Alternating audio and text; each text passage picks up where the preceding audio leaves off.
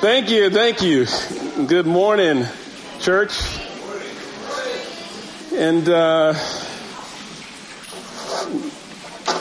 do not change your dials. This is no longer John Markowski.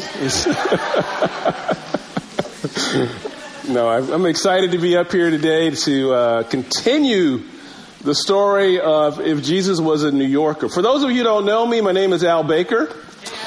I'm probably better known as Glenda's husband, Nathan's dad, or Uncle Al. Thank you very much. I love that.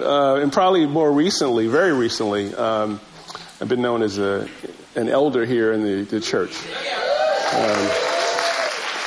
Yes. All positions and roles that I take very seriously. I'm very grateful to have, and I'm unpaid for. So I don't know. Anyway, but today we're going to continue with If Jesus Was a New Yorker. I love this series. I don't know about you. I hope you've enjoyed it too. John and Arlene are phenomenal leaders here in the Big Apple Church. They're actually doing some more specific hands-on leadership with the campus crew. So they're on a retreat right now, and so I got the call to come out of the bullpen, and here I am. But I'm excited to do this because I believe. I love the fact that John started us off with in the village. You know, that Jesus, being born in the village, would go to the village. I believe that. He took us next to the High Line, Chelsea. And it's clear to see Jesus, loved going to the higher ground. So he would go to the High Line, no doubt about it. And then John opened our eyes into the world of Jesus' private life, the underground piece of his prayer life via the A train. And then he showed us that Jesus was not only giving, but he was also wise in his giving. He took us to Wall Street and showed us that Jesus would have walls. He would say yes, and he would say no. And we need to do the same in our lives. But he would have a street through that wall that people could come to. But what he didn't talk about, and I'm here to bring it to you today, is that Jesus not only would go to all those places, but he would go in a very spiritual way up. He would go uptown to the Apollo Theater.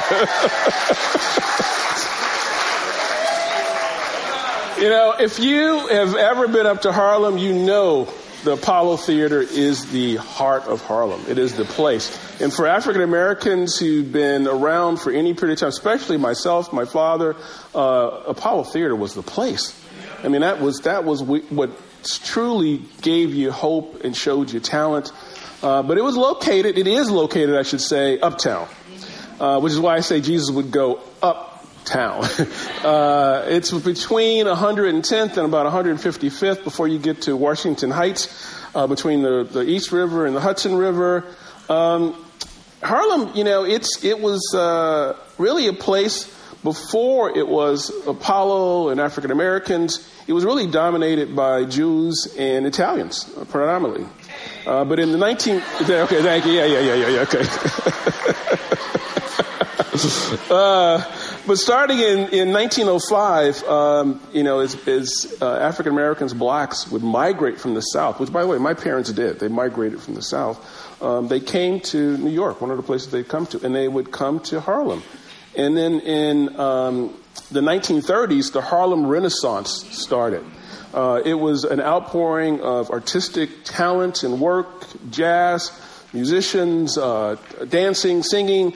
It really was the place where the African community could showcase its talent, and it shaped the world. But the heart and soul of Harlem is the Apollo Theater. Before there was the American Idol, there was the Apollo Theater, and there was Amateur Night. First Amateur Night started in 1934. It showcased everything from dancing to singing, jazz, swing, bebop, R&B, gospel, blues. All of these became American icon genres. Give you an example, amateur night. Jimi Hendrix won first place in an amateur contest at the Apollo in 1964.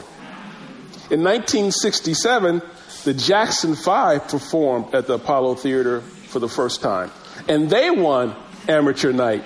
Now, what's not well known or well publicized is they almost didn't go on stage. The act before them was booed off, and Michael, being, I think at the time, maybe 10 years old, was scared. Who's this guy that comes out and shoots people off and brushes them off? I'm not sure I want to go out there. But we're really glad he did, because that actually launched their career. Apollo Theater has these legends, the Hall of Fame, Little Richie, Hall & Oates, Smokey Robinson, Gladys Knight and the Pips, Quincy Jones, Chaka Khan, Patti LaBelle, Prince. The Beatles, when they first came to the U.S., there was one place they wanted to go, Apollo Theater. There have been many professionals that have gone there to learn from the blacks that were on stage, to copy, imitate, and sometimes steal. Maybe too many times.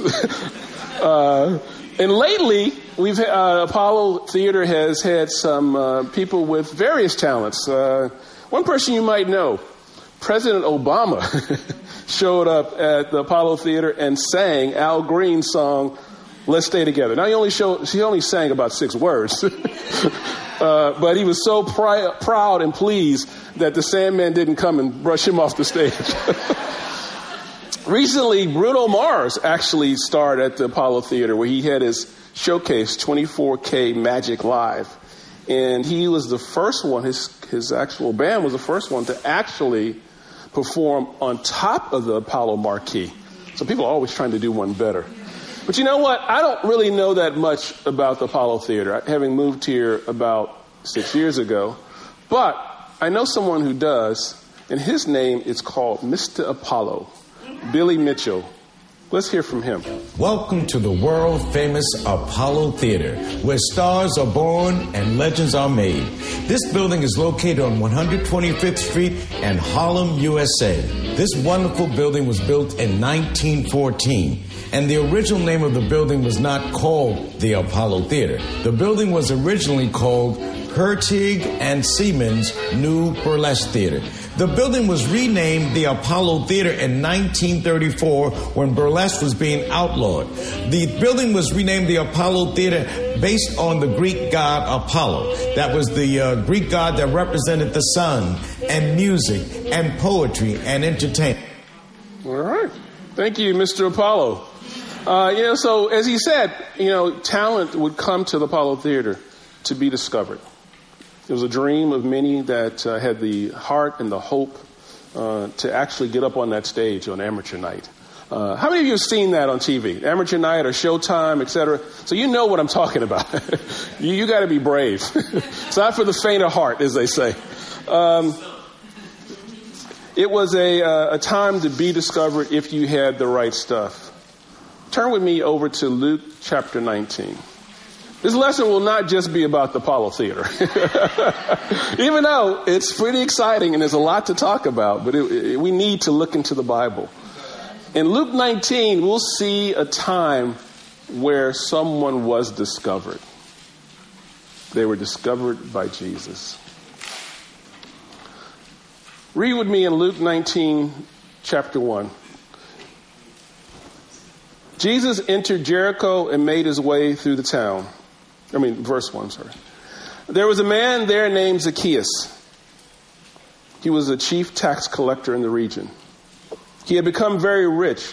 He tried to get to see Jesus, but he was too short to see over the crowd. So he ran ahead and climbed a sycamore tree beside the road, for Jesus was going to pass that way. When Jesus came by, he looked up at Zacchaeus and called him by name. "Zacchaeus," he said, "quick, come down. I must be a guest in your house." We're going to continue reading, but let me set the stage here. This is a moment that's only recorded in Luke, the meeting of Zacchaeus and Jesus. Luke, as some of you may know, is a doctor. He's a Gentile. but he became a devout follower of Christ, a disciple of Christ. He actually just took on the task, because of his skill and his talent, especially with Greek, of recording the history of Jesus, the gospel, as they say, and then also Acts. What's interesting here is that he's noticing or taking note of a time when Jesus is actually heading on to Jerusalem, but he has to pass through Jericho. Jericho at this time was a rich agricultural town, a resort for the royalty and priests, considered an oasis in this area. Many Jews at this time were also traveling with Jesus, thus the crowds that are around him, as they head to Jerusalem also for the Passover. He's on his way, but he takes notice of someone. In verse 6, after he calls to Zacchaeus by name, Zacchaeus quickly climbed down and took Jesus into his house with great excitement and joy. But the people were displeased. He has gone to be a guest of a notorious sinner, they grumbled. Meanwhile, Zacchaeus stood before the Lord and said, I will give half my wealth to the poor, Lord. And if I've cheated anyone on their taxes, I will give them 4 times as much. Jesus responded, salvation has come to this house today, for this man has shown himself to be a true son of Abraham. For the Son of Man came to seek and save those who are lost. Zacchaeus was one of the last people Jesus met before he went into Jerusalem. This is the final week of his life. No one knows this at this time. Jesus does. He actually told his apostles before they even started on this path what was going to happen, how it was going to happen, what was going to happen to him. They didn't believe him. It just didn't make sense. But even though Jesus is on a mission to get to Jerusalem, he doesn't forget his real mission, to seek and save the lost. He sees Zacchaeus. He discovers Zacchaeus up in that tree of hope and says, come down. You know, Zacchaeus was literally out on a limb. He went out on a limb to be discovered. Let's go back to Mr. Now, Apollo. when the amateurs are called to come on stage to perform, the first thing that they must do is rub the tree of hope. That is the tree stump that is on the stage of the Apollo. The tree was once located outside the old Lafayette Theater, located on 131st Street, and Adam Clayton Powell. Unemployed entertainers would rub the tree and hope that they would get employment. When the tree was finally moved downtown to the Apollo Theater, a piece of it was brought to the stage so that the amateurs could rub it. All right. So it's interesting. Zacchaeus he climbed his tree of hope. And in Apollo, before you get on that stage, you have to rub the tree of hope, which, by the way, Obama did. Everyone did who showed up on amateur night. Matter of fact, if you forgot to rub it, they wouldn't even let you start. I've seen scenes where they sent people back. Some of them it didn't help, but that's okay. It didn't help because amateur night was dead serious. The theme for amateur night was be good or be gone. You didn't play around. You had to have not only hope, but you had to have strength of heart. In 1934, one of the first winners of amateur night in that year was a woman named Ella Fitzgerald. Some of you probably heard that name. She made her singing debut at the Apollo Theater, and as they say, the rest was history. But what you might not know is that she rubbed the tree of hope, and she realized she had no hope if she did what she had planned. She was planning to dance. Yeah. But the act before her received such resounding applause that she thought, I'm not going to make it. And she had the heart to make a decision and change. She changed and decided to sing instead. And as great as that dance act was before her, she won first place. Yeah, amateur night. Be good or be gone. But you got to get on that stage with heart. Zacchaeus had heart. Matter of fact, that is the reason why Jesus stopped. People have often asked, why was he so eager to see Jesus? And there's a lot of, sort of speculation, etc. I'm going to throw mine out there for the heck. Zacchaeus, as I said, he was a chief tax collector. He probably managed a number of tax collectors, which made him the chief. It turns out that what you learn in Luke chapter 5, you don't need to turn there, but if you go back and read it in verse 27 through 28, that Jesus actually called the tax collector to be one of his apostles, one of his 12. That was someone named Levi, also with a Greek name of Matthew. And Matthew is the one who wrote the Gospel of Matthew. He not only followed Jesus and had been following him even before he was called to follow him, but he had a banquet. It says in verse 28 that he held a great banquet for Jesus at his house, and a large crowd of tax collectors and others were eating with him. Of course, the Pharisees hated that. They talked about Jesus. He's eating with tax collectors. But the point is here, Zacchaeus is hearing this. All of my co-workers, everybody in my industry is showing up to follow Jesus. Who is this man? How does this happen? There was actually a desire in his heart to understand and see Jesus. It says that in verse 2, again, that he was a chief tax collector in the region. And that he ran ahead in verse 3 to climb a sycamore tree. It's interesting that the crowd, when you read that, they see Zacchaeus. But what they see is, someone who is someone they despise, a chief tax collector. A chief tax collector worked for the Roman government. Right there, big no-no. The Roman government was an occupying country taking over Jerusalem, taking over the Israelites, basically running everything. So to work for them, you were working for the wrong side, so to speak. But not only did you work for them if you were a tax collector, you collected the money that supported them. So you're doubly wrong. And if you're a chief tax collector, oh my God, you are truly despised. But the crowd saw that he was a tax collector, he was very rich, and also that he was too short. It's life. Some things you earn and some things you get. That's true for all of us. Some of us, we've earned things, whether that's degrees, whether that's position, whether that's whatever income we have, whatever we own, and some things we just got. And I remember, thinking, how did I end up being black? No, seriously, no, I'm not even joking. I know probably most African Americans at some time ask that question because you realize the deck is stacked against me. Why, God, why did I end up here? So maybe Zacchaeus felt like, why am I short? I don't understand this. And maybe that's what drove him to accomplish. They call it the Napoleon, syndrome. We don't know, but we know that he did accomplish a lot. Now, it turns out it was things that people despise, but he was rich. He was famous. He was well known. Jesus knew him equally because he said him by name. But what did Jesus see? Jesus saw what was inside. He saw the heart of Zacchaeus. Not his money, not his position. He saw what his actions said. The fact that he had a desire to see Jesus and actually put that desire into action. He ran ahead of the crowd.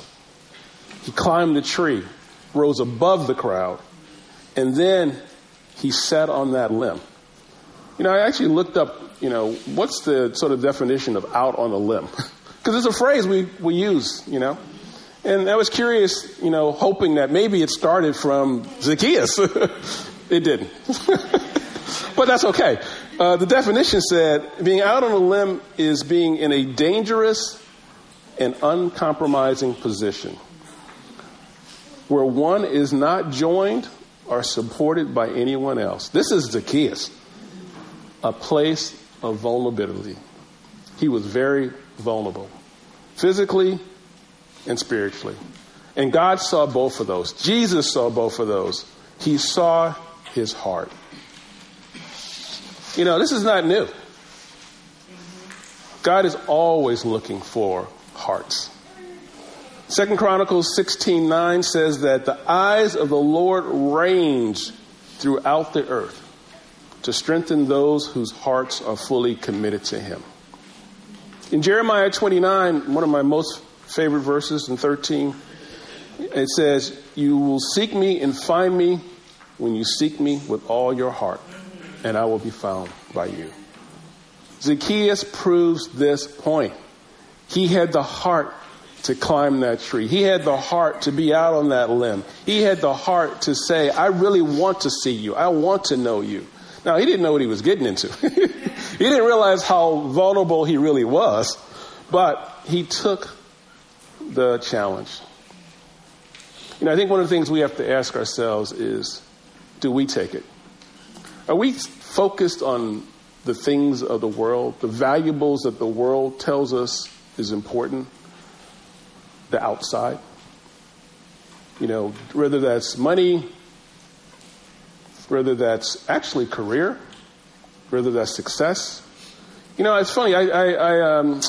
When you say rich and famous or rich and wealthy, people always think of the other person. But, I realize that we define richness by what we value. I grew up on the south side of Chicago. Thank you very much. By the way, I love saying that. I never say Chicago. I always say south side of Chicago. And that's because I'm proud of it. But it's interesting. On the south side of Chicago, hardworking African Americans, most of them had migrated from the south, as I talked about earlier. And they've invested a lot in their children. My family invested a lot in me and my brother and my sisters. And you learn to value the things that they value. Matter of fact, sometimes on the south side of Chicago, you're valued because of your attitude. Oh, man, he's got an attitude. He can give it, or she can give it. Take no prisoners. Tell them what you think. Don't hold back. A sharp tongue. You value because you look good. Oh, man, he's so athletic. She's so pretty. She's so beautiful, etc. Late breaking news, folks. Jesus doesn't look at any of that. God does not look at any of that. If we are still clinging to that, we're doing the wrong thing. We're not following Zacchaeus. He got out there. What are we putting our value in? Are we performing for the crowd, or are we standing before Jesus? Here it says Zacchaeus was standing before Jesus. It also says in Matthew 6:22, "For where your treasure is, there your heart will be." See, we can't fake God. He'll see our heart because he'll see what we're investing in. He'll see where our treasure is. One of the sad truths in life is that many people have heart and talent, but they don't get an opportunity. This actually was part of the bitterness and anger my dad had. He was very talented. Most of what I have, I got from him. The ability to analyze, to be structured and disciplined, to schedule, to be on time, to be a man of your word. He had all of that. But he grew up in the Jim Crow time period and even worse. And so there were no opportunities. It really made him sad.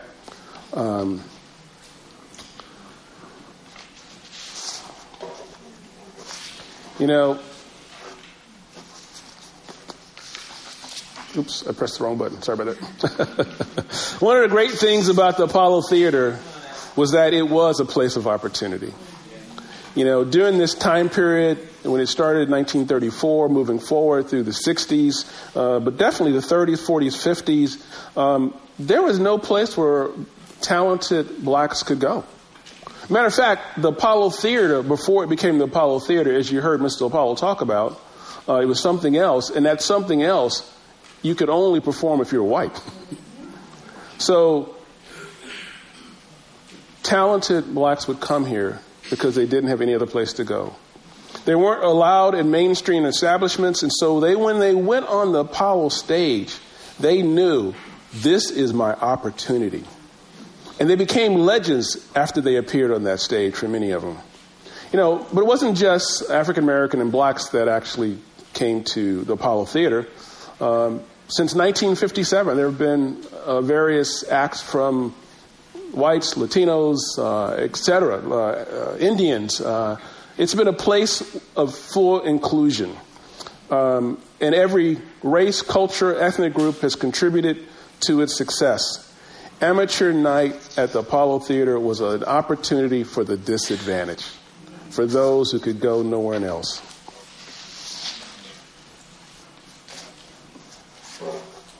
Zacchaeus had an opportunity. He's up in that tree. Jesus says to him, "Quick, come down. I must be a guest in your house today." Matter of fact, this is the only time Jesus ever invited himself into someone's home. I've tried that before. It doesn't work. Well, it kind of works one time, but every other time it hasn't worked. I'm a little upset at that, but that's okay. But what we have here is a seeking Savior finding a seeking sinner, and the two meet. This was Zacchaeus' only opportunity to meet Christ. As I said, he's heading to Jerusalem. This is his last time. Nobody really knows this, but this is it. If Zacchaeus had said, well, too many people, it's crowded, I don't know what I'm going to wear, I don't like the cloud, I don't like the weather, etc., that would have been it. Wouldn't have happened. But he didn't. And when he was given the opportunity to come down, it says in verse 6 that Zacchaeus quickly climbed down and took Jesus to his house in great excitement and joy. This is a special time. But there's the crowd. What does the crowd say? The people were displeased. He has gone to be a guest of a notorious sinner. It's one thing to be called Notorious B.I.G. In this case, you're a notorious sinner. I mean, it is not a happy place. And they were grumbling. The crowd can make you or break you. Because the crowd will tell you the truth. That's what happens at the Apollo Theater. They tell you the truth. The question is, can you handle the truth? I think most of us can't handle the truth. I know I couldn't. I actually had probably been invited to church I don't know how many times. But I didn't want to be part of that. I don't want to hear that. Matter of fact, when I finally came, it was a group about this size, maybe a little smaller, in a bigger building with a balcony. I actually sat up in the balcony. I was up in my own tree. I didn't want to sit close. I didn't want to hug. I didn't want to touch. I just wanted to see Jesus. I just wanted to look down. Little did I know he was looking at me. Little did I know he was checking out my heart. But he wanted to know, could you handle the truth? In John 8, chapter 8, verse 31, 32, Jesus said, "If you hold to my teachings, you are really my disciples. Then you will know the truth, and the truth will set you free." We can't stay in the tree.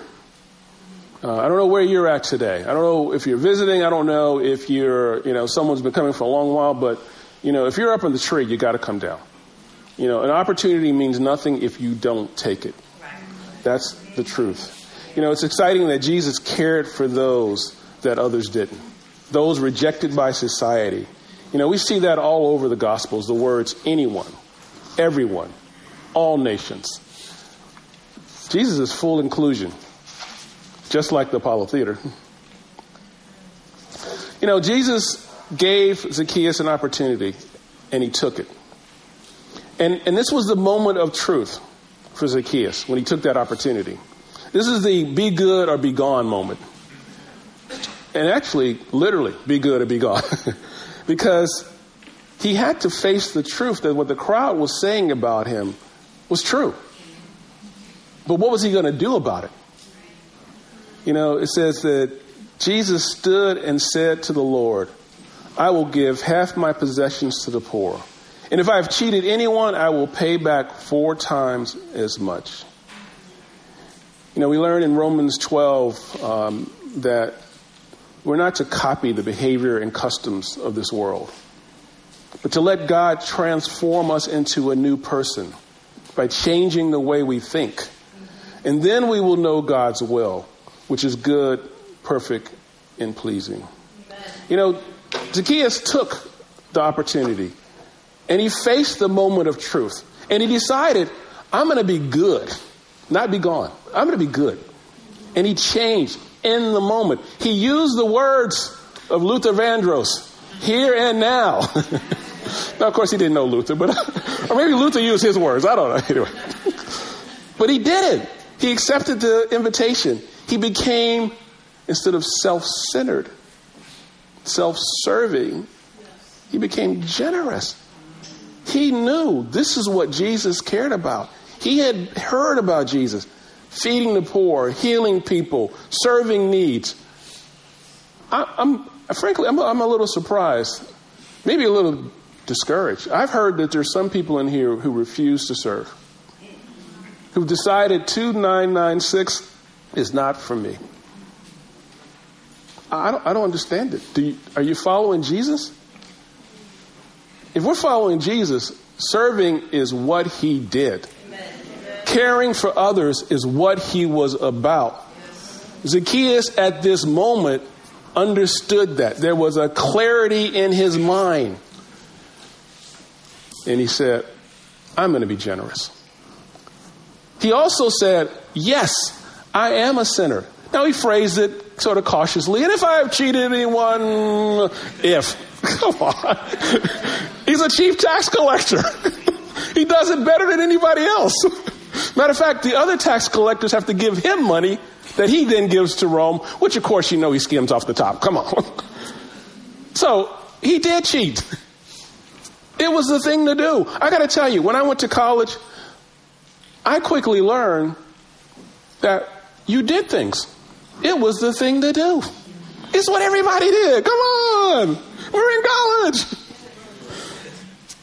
We're all like that. We all have lived like that in some way. The world tells us what is appropriate. It tells us how to live. But we have to fight that. We face Jesus, which means we turn 180 degrees from the world. And we make some decisions. Zacchaeus did. By the way, given 4 times as much was not the requirement. He could have gotten away with just giving an extra 20%. He actually chose the words that David used back when he was caught committing adultery with Bathsheba and killing her husband. He was caught because Nathan, not my son, but another Nathan, said to him a story about a lamb and how this man basically had a lot of lambs, but took the one lamb that somebody else had. And David was upset. He should pay 4 times as much. That's what Zacchaeus says. That's Zacchaeus' heart. That's his desire to change. What limits have we put on our change? It's interesting. We can, as disciples of Christ, I'm talking about people who made the decision or following, say, okay, I've gone far enough. This area over here, no, I don't really need to give that up. Or I've given up most of this, so why would I do more? Zacchaeus said 4 times. He went the distance and beyond. This is not the first rich person that Jesus ran into. Yeah. You probably remember the rich young ruler. That didn't turn out so well, did it? Not because of Jesus. No, Jesus loved him. Clear, no doubt about it. But the rich young ruler was focused on rules. I think it's the other area we've got to sort of test our own hearts and look at. Are we following Jesus or are we following rules? I got to tell you, I have to test myself. Probably quarterly, monthly, whatever. What am I doing? Why am I not doing more? Is it I'm okay because I've checked the box, or is it really that I really don't want to do more? It's not about rules, it's about relationship.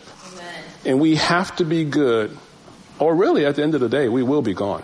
Right. I've seen many people who followed the rule. I'm talking about disciples of Christ, followed the rules, and then something happened in their life which really the rules couldn't cover, and they walked away. Zacchaeus isn't walking away. He's actually following Christ. And he's being transformed with each step.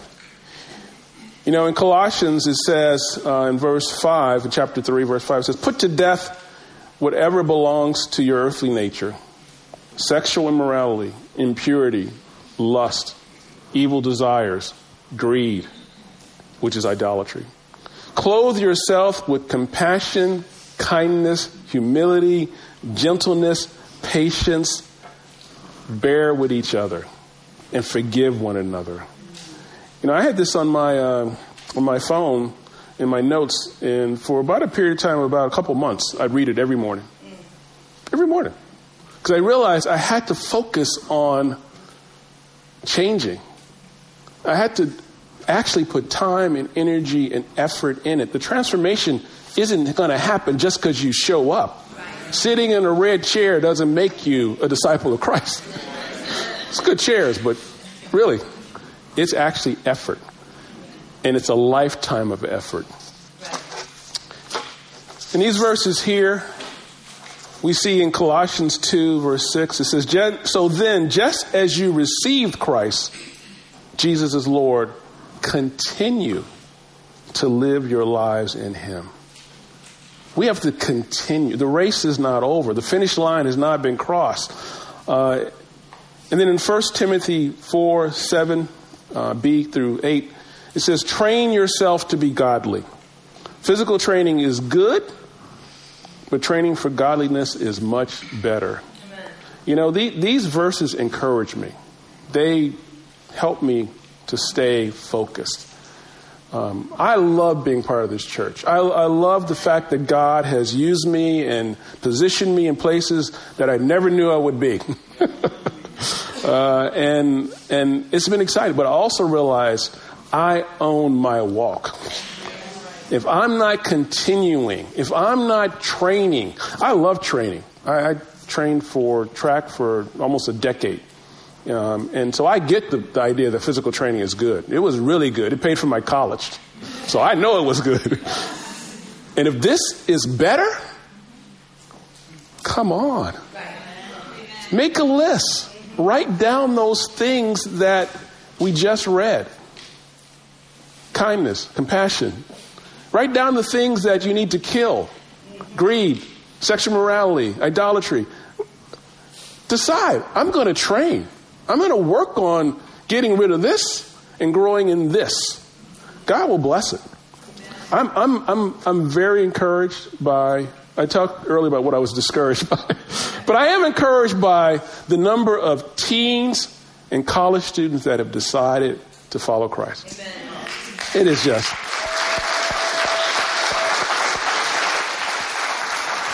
I mean, the crowds you face when you're in high school and college, that's what they really call it, peer pressure, because it's real pressure. I was shaped by it. I was molded by it. I needed to repent because of it. I needed to confess because of it. But to watch these young people make those decisions, make the commitment, and you realize, you know, it's going to take some work. You know, they're committed, but they don't even know what's coming. And so, yeah, they're going to have some moments where they're in doubt. They're going to have some moments when they step back. They're going to have some moments when they're wondering, now, why are they popular and they don't know anything about God and I'm nothing? You know that. But as encouraged I am by them, I'm even more encouraged by the more mature singles. And when I say more mature, I'm talking about those that are in their late 30s, 40s, 50s. I am just blown away by the change and the transformation. Royston, I don't know where you're sitting, but it's been a joy to be part of your life the past 6 years. And see you make the decision, I can do more. I can do better. It's exciting to see him up here on the stage. I mean, really. It is.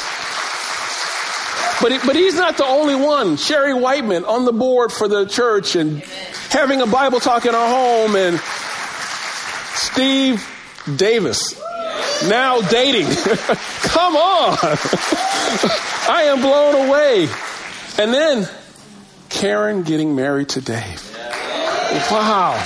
I mean, what do you say to that? I won't even say their age. Those who know. Corey, I see you there. I see you there. And I've seen you the past 3-4 years. Learning, fighting, growing, transforming. It ain't over, folks. The path is still there. You know, getting on that stage at Apollo was truly intimidating. Let's hear. If the audience likes you, they applaud you. If they don't like you, well, they will boo you. Now, let's be clear. To boo somebody in normal situations is very rude. But on amateur night, it's acceptable because that's the way people are judged. Wow. It's acceptable to get booed on amateur night. So some of you know some of the people who showed up on amateur night and got booed. I mean, probably the most famous is the Lauryn Hill. You know, at age 13, again, teens, preteens, she got up on that stage. She rubbed that log, and then she got booed. James Brown was booed off the stage. So you didn't know that. I mentioned Luther Vandross earlier. Remember that? Well, at the age of 18, he rubbed that log, got up on that stage, and got booed right off of it. He did it 5 times. He lost 5 times. What he said later on when he was a phenomenal success, off the charts, etc., he said, the experience taught me that show business is really a process of rejection. Wow. All right, I got one more for you. Okay. Dave Chappelle. Probably one of the top 5 comedians, ever.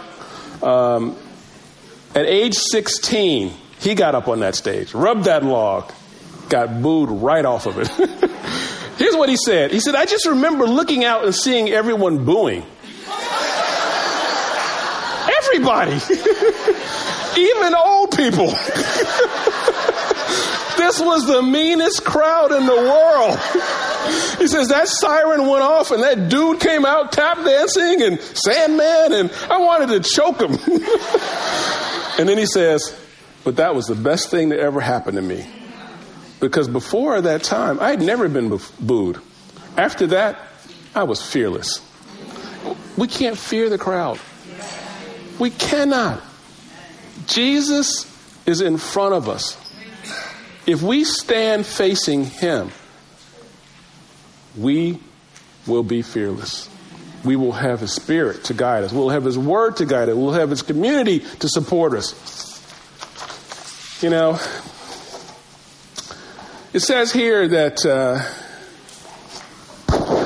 the Apollo Theater, amateur night, it's not only about being good or being gone, but it says it's where stars are made and legends are born. Last week, one of the legends of Apollo died, Aretha Franklin. And the lines, the crowds at the Apollo Theater were just massive. As they were when Michael Jackson, when Prince, when James Brown. This theater remembers its legends. It remembers its stars that began there. Those stars had heart. They took the opportunity and they were transformed. Apollo Theater, yes, is a place where stars are born. But in Jesus' church, we can also become stars. Amen. In Philippians 2, it says, in verse 5, in your relationship with one another, have the same mindset as Christ Jesus. And then down in 15 and 16, it says, so that you may become blameless and pure, children of God, without fault in a warped and crooked generation. Then you will shine like stars in the sky as you hold firmly to the word of life. We have a great opportunity. Stars are born at Apollo. With Christ, we're born again. And we can become stars. If you've forgotten how to be hot, please go back. Jesus said it best. The Bible says it best in Revelations. Remember your first love. Love calls you to change. It calls you to be better. It calls you to learn, to train, to work. Don't just show up. If you're coming and you're visiting and you're studying the Bible, get off the tree. Seriously, get down. Look seriously at Jesus. Turn around. Stop looking at the crowd. Well, my brother didn't do it. My mom doesn't do it. I don't know. Nobody else in my building does this. Why should I do this, etc.? I don't know. I mean, I've seen people argue about stuff that could change their life, set them free, make them stars. Zacchaeus was discovered. He was born again. You know, I came up here and I mentioned that one of my new roles is elder. I really do take it seriously, by the way. I don't fully understand it. I'm not joking. I think I'm an elder in training. I'm trying to figure out how to do better, do more. Which, by the way, one of the reasons why I accepted the role, desired the role, because I knew I would have to transform. It was going to call for more than I had ever had. I'm telling you, I'm rubbing that tree of hope every day. I'm like, some of you have booed me. I got. By the way, you have, and that's okay. That's okay. I'm going to be fearless for God. Amen. For God. One of the little unknown facts is that Zacchaeus. It is actually, historians have went back and looked what happened. Okay, he came down the tree, he followed Jesus. By the way, that whole period of when he's basically going to his house, it doesn't really reveal it in the scriptures in detail, but he's traveling to his house and the crowds are with him and they are literally grumbling, complaining. It wasn't just one line. It was the Apollo Theater. I mean, it was full force on. And by the time he got to his house, that's when he turned and said, "Here and now."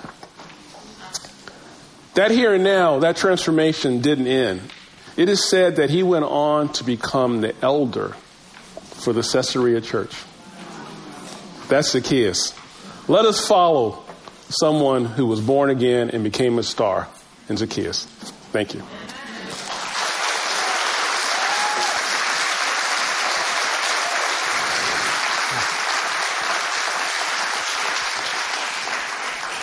At this point, time of our service, I want to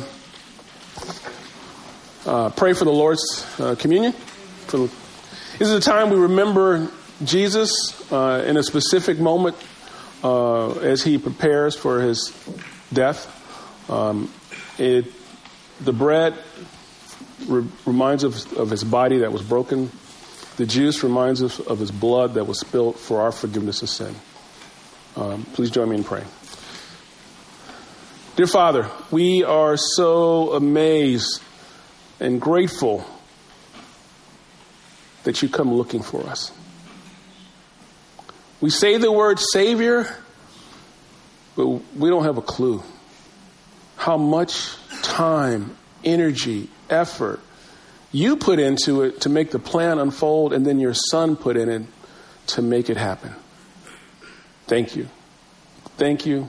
Thank you. Thank you. Help us to be transformed. Help us to truly turn that 180 degrees, to repent, to continue repenting, to continue growing, to take on the new clothes that we just read about. Lord, as we take this communion, ground our hearts. Give us the hope to face whatever the crowd is saying to us, God. Whether it's around us, outside of us, or whether it's just in our head, God. Lord, we know that victory is with you. True victory, true success, true discovery. We thank you. We love you. We praise in Jesus' name. Amen.